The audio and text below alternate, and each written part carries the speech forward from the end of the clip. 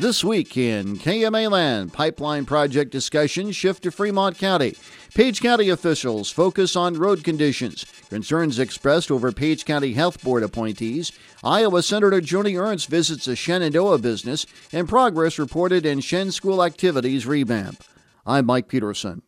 Fremont County officials were the latest to discuss a controversial carbon pipeline project in Fremont County this week. Meeting in regular session Wednesday morning, the Fremont County Board of Supervisors heard from representatives with Summit Carbon Solutions, whose Midwest Express CO2 pipeline is proposed to run through 3.9 miles of the county, hooking up to Green Plains, Shenandoah. The ethanol plant is one of 12 in the state expected to be served by the pipeline, spanning much of western Iowa. As they've begun to look into potential drainage district crossings, Summit Representative Riley Gibson says the pipeline would likely cut through the Johnson Run district, which runs through Shenandoah and drains into the East Nishnabotna River. Kind of what we've been doing is once we've identified a drainage district crossing is meet with whoever would like to on the county side, potentially an engineer who takes care of the district, and bring along a construction manager and discuss a little bit more detail about some of the expectations, if there's any agreements for crossing, fees, etc. How you'd like some of the facilities crossed within the district. Additionally, Gibson says 31% of the necessary land in Fremont County has been acquired through voluntary easements, while project-wide the company is just shy of 58%. In light of developments with the city of Shenandoah, Senior Project Manager Grant Terry says they've adjusted the path slightly around the city's future wastewater development site while staying within their proposed corridor. Typically a corridor is if you have a 40 parcel, the two adjacent parcels, and that's our corridor. So if I believe we were right in the center of that center parcel, and we would shift over either, I think the first one we proposed was the western edge of that center parcel that we were already on, and then if that doesn't work with their future wastewater development and that upper, I think it was the third parcel up at Valley Farms, we were going to look to shift over to the western one, which is, I believe, the one they liked a little bit more. Terry adds the line would be a 6-inch pipe at least 4 feet below the ground and could be adjusted deeper to accommodate any drainage tile. He adds they'll also use horizontal directional drilling to go under the East Nishnabotna River and 190th Street in Fremont County, and markings for the line on agricultural land would likely be set at around fence lines. However, Supervisor Dustin Sheldon, who also serves at the Sidney Fire Department, says he still has some lingering concerns about the pipeline's safety procedures, particularly given the proximity to Shenandoah in case of a catastrophic failure that would require evacuation. It was right behind the water treatment facility there. You've got all the businesses there along 59, which is very highly populated during the daytime. What kind of time frame are we looking at there? I mean, are we looking at 45 minutes to an hour? Are we looking at 10 minutes? Are we looking, right. That's with the safety deal. That's kind of what I'm getting at there. Is I really want to know. Terry says shutoffs, which can be activated remotely in the case of a breach in Fremont County, would be located at Green Plains and roughly 2 miles north. However, he adds that emergency response plans won't be finalized until closer to the project's commission. If we hand that to you, you're going to have to get something completely different once we get to the actual commissioning phase, because there's going to be aspects of the line that change. And I mean, that's just the reality of it. A lot of people ask for it, why don't you have it now? It's because you develop it up until the point that you're ready to commission. Then you have an entire company sign off on it, and that is your finalized emergency response plan. And they're going to differ for essentially every individual county based on what you have available. Terry says official training will be provided to the various emergency management and first responders in the affected counties closer to the project's commission. Future road projects were a subject of discussion in Page County this week. Page County engineer J.D. King discussed the current 5-year plan of base stabilization and seal coat projects on the county's secondary roads with the county's Board of Supervisors Tuesday evening.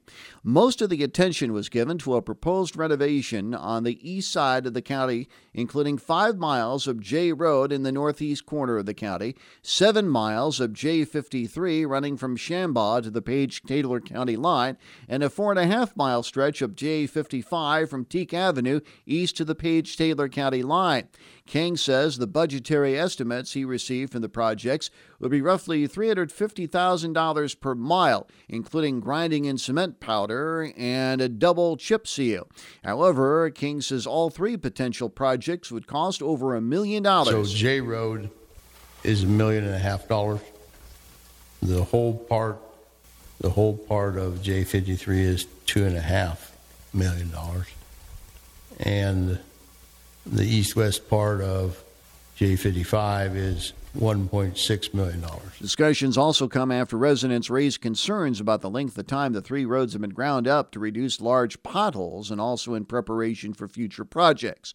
King says the current plan has J Road and the westernmost 4 miles of J53 scheduled to take place this year due to a bridge near Vine Avenue, and the remainder of J53 and J55 in 2025. He adds J55 and J Road do qualify as farm-to-market roads, from which the county receives $1 million a year. However, King says they are already beginning to borrow ahead on farm-to-market funds. We're borrowed ahead a year and a half, but we can borrow ahead up to 5. So we do have sufficient funds to do one of these projects. King adds that the 1-year gap between the projects will also allow for a buildup of funds to finance the remainder of the improvements. However, Supervisors Chair Jacob Holmes says this year's budget process would also be a time to see if any additional funds could be utilized in the projects, along with being efficient with how they borrow ahead in the farm-to-market funds. We're going to go through budgets here at the end of the month, 1st February, so we're going to kind of have with this in mind and how many million.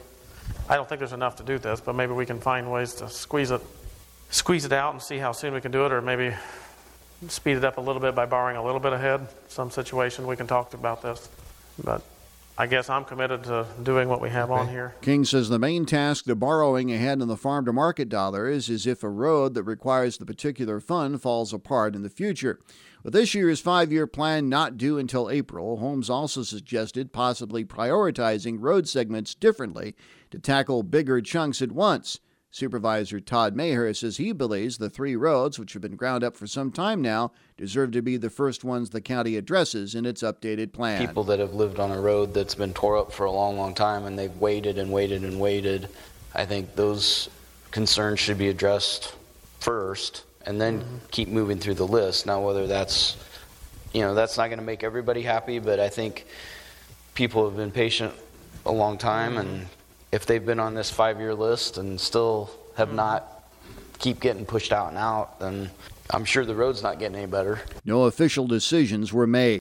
Some Page County Board of Health members are voicing concerns over the latest appointment process to the board. The County Board of Health held its first meeting of 2023 Monday night, including the addition of 4 new members: Wendy Meyer, Rosie Keevan, Supervisor Todd Maher, and Karen Mason.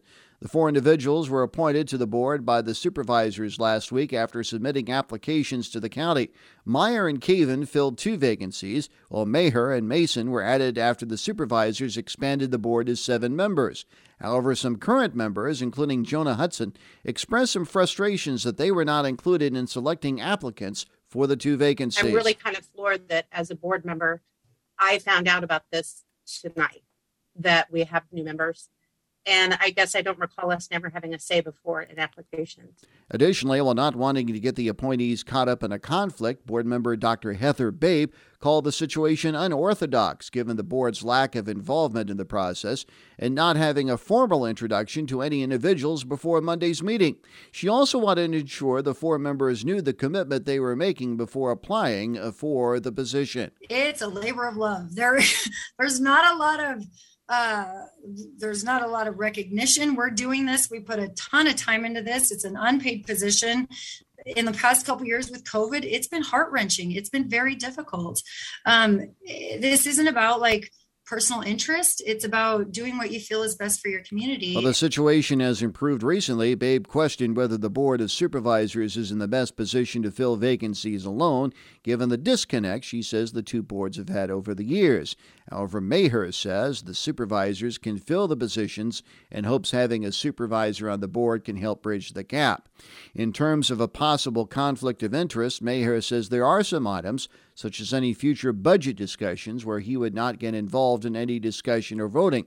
But Babe hopes there can be more collaboration between the two boards in determining the Board of Health's makeup and direction moving forward. Iowa Senator Joni Ernst's latest stop on her 99-county tour took her to Shenandoah this week. In a visit to Wallen Plumbing and Heating, Ernst learned how her office helped the company with tax issues and about some of the issues their small business and others are facing in KMA land. Office Manager Jenny Martin tells KMA News a glitch involving an address change prevented the company from receiving employee retention tax credits owed by the Internal Revenue Service through COVID-19 relief dollars. In the process, we had changed our address to a P.O. box, and they wouldn't issue those checks to us through the P.O. box. I kind of went through all of the steps the IRS told me through mailing that needed to be done to get that resolved. Couldn't get it resolved. I think after like 3 months of filing the paperwork, they said when you called, you couldn't get through to them. They wouldn't answer the phone. It just said, sorry, we're too busy to take your call right now. Ernst says Constituent Services Director Emily McKern worked with Wallen to ensure they receive the tax credits owed to them. The Red Oak Republican also heard about other issues facing small businesses from Martin and Wallen Company President Jade Hagee, such as finding and retaining skilled employees. We have decreasing populations in our rural areas, and finding the right fit for a trade or a skill, having those abilities, that's a challenge. Succession planning as well. You know, Jay brought up that although he's not ready to retire now, that is a concern that in the future he will have somebody that will be able to come in and purchase the business, and not a big corporation, and just someone from the local area that would be willing to carry on this business. Martin says having the senator's office help their business, then having Ernst stop by for a chat was gratifying. It was really cool. I think it's great to be able to, realize that you're a person with these government officials, that they really do take your small business problems into consideration when making these bills and when, making legislature and stuff like that. So yeah, it was really awesome to have her here. Ernst hopes to help other small businesses in KMA land through her new position as ranking member of the U.S. Senate Small Business Committee. Among other things, Ernst hopes to pinpoint federal programs that could aid rural businesses and possibly ease burdensome regulations. From Shenandoah, Ernst traveled to Atlantic to tour the Cass County Educational Opportunity Center and a town hall meeting in Holstein. Efforts to rejuvenate the Shenandoah School District's activities programs continue behind the scene. Back in October, Shenandoah High Principal Andrew Christensen announced an effort to reach, revamp, and reconnect the district's extracurricular programs, including not only athletics but also music, FFA, and other activities. Well, since that announcement, Christensen says preliminary discussions took place in November and December with the goal of having a plan set before the summer. Christensen updated the process in a recent edition of KMA's Morning Line program. The biggest things that are happening internally and within our building is we're having a ton of discussions, a ton of meetings with the administration, with our staff, and collectively building it together to make sure that we hear everybody's voice and it's not done, and that's what I want people to understand is this isn't a quick fix, 2-week process. School officials emailed a release to KMA News Thursday morning outlining some of the decisions already made. They include appointing Shenandoah JK8 Principal Aaron Burdorf as the district's youth sports director, the Shenandoah School Board's approval of more than $36,000 in updated and new equipment for the high school's weight room, allowing for an expansion of space at the high school's gym, and having high school assistant principal and activities director John Weinrich hold monthly meetings with coaches. We want to make sure that our athletic director, John Weinrich's doing a nice job with our coaches, and they're building that from within, and the coaches' voices are being heard in terms of how we want to move forward. What are the things that we can do to help improve in those areas? Same goes to FFA and FCC-LA and music and choir and band and so on and so forth. In addition, monthly assemblies have been set at the high school outlining expectations to students and staff. Other efforts focus on building relationships both inside and outside the district's facilities. Christensen says efforts to reach out to local businesses and organizations are already underway. I've had the opportunity to go into different clubs and different groups in the community and kind of present and give an idea of kind of what we're doing and what we're trying to go and where we're trying to go with it. Lots of phone calls to businesses, and I haven't got to everybody just yet, but having conversations with them to say, this is where we're at. Where can we improve? How can we improve our connectivity? How can we lean on you and how can you lean on us? School officials add more information is expected to be released this spring regarding the plan's pillars: community buy-in and support, parent-guardian connection and trust, and facilities. Red Oak City officials are exploring possible upgrades to the city's wastewater system. At its regular meeting Monday night, the Red Oak City Council approved the hiring of Snyder and Associates to perform the study. Additionally, the council backed applying for a special evaluation assistance for rural communities and households, or SEARCH grant, through the U.S. Department of Agriculture's Rural Development to help finance the study. Red Oak Mayor Shauna Sylvia says the report would provide a comprehensive overview of the city's current wastewater system, including recommendations for system improvements, associated opinions of probable costs, anticipated project implementation schedule, potential project funding sources. They will also do a rate study of our current rates and where they feel those rates should be. She adds Snyder and Associates has given an estimate of roughly $40,000 for the study, with the USDA grant hopefully financing up to 75%. The city would finance the remaining $10,000. However, she adds they're hopeful of receiving the grant funds given a larger pool of funds available than in previous cycles. Most of these cost around $40,000, so we hope to get the full $30,000 in a grant. It is a competitive grant, but hopefully we are hitting at a time that's early enough in the year with the funds that they have available. Sylvia's tells KMA News the formal engineering report widens the scope and amount of money the city could pursue for larger projects related to the sewer system. They identify an issue or some capital improvement projects that we're going to need to prioritize, which I anticipate we will. We can then apply for other state and federal funding to do those improvements. We have to have the engineering report first, though. Sylvia says the city is looking into the review and grant after discussions with city staff identified some higher cost improvements, including a new supervisory control and data acquisition, or SCADA system. She adds just 3 city employees currently operate the facility, and a quality sewer system can often be taken for granted. More Missouri school districts are following the trend of implementing 4-day school weeks. That's according to Ethan Sickles, superintendent of the Rockport R2 School District, which enters its second semester of the new schedule format, in which students attend classes 4 days a week. School officials lengthened the school day in order to meet the state school hour requirement of 1,044 per academic year.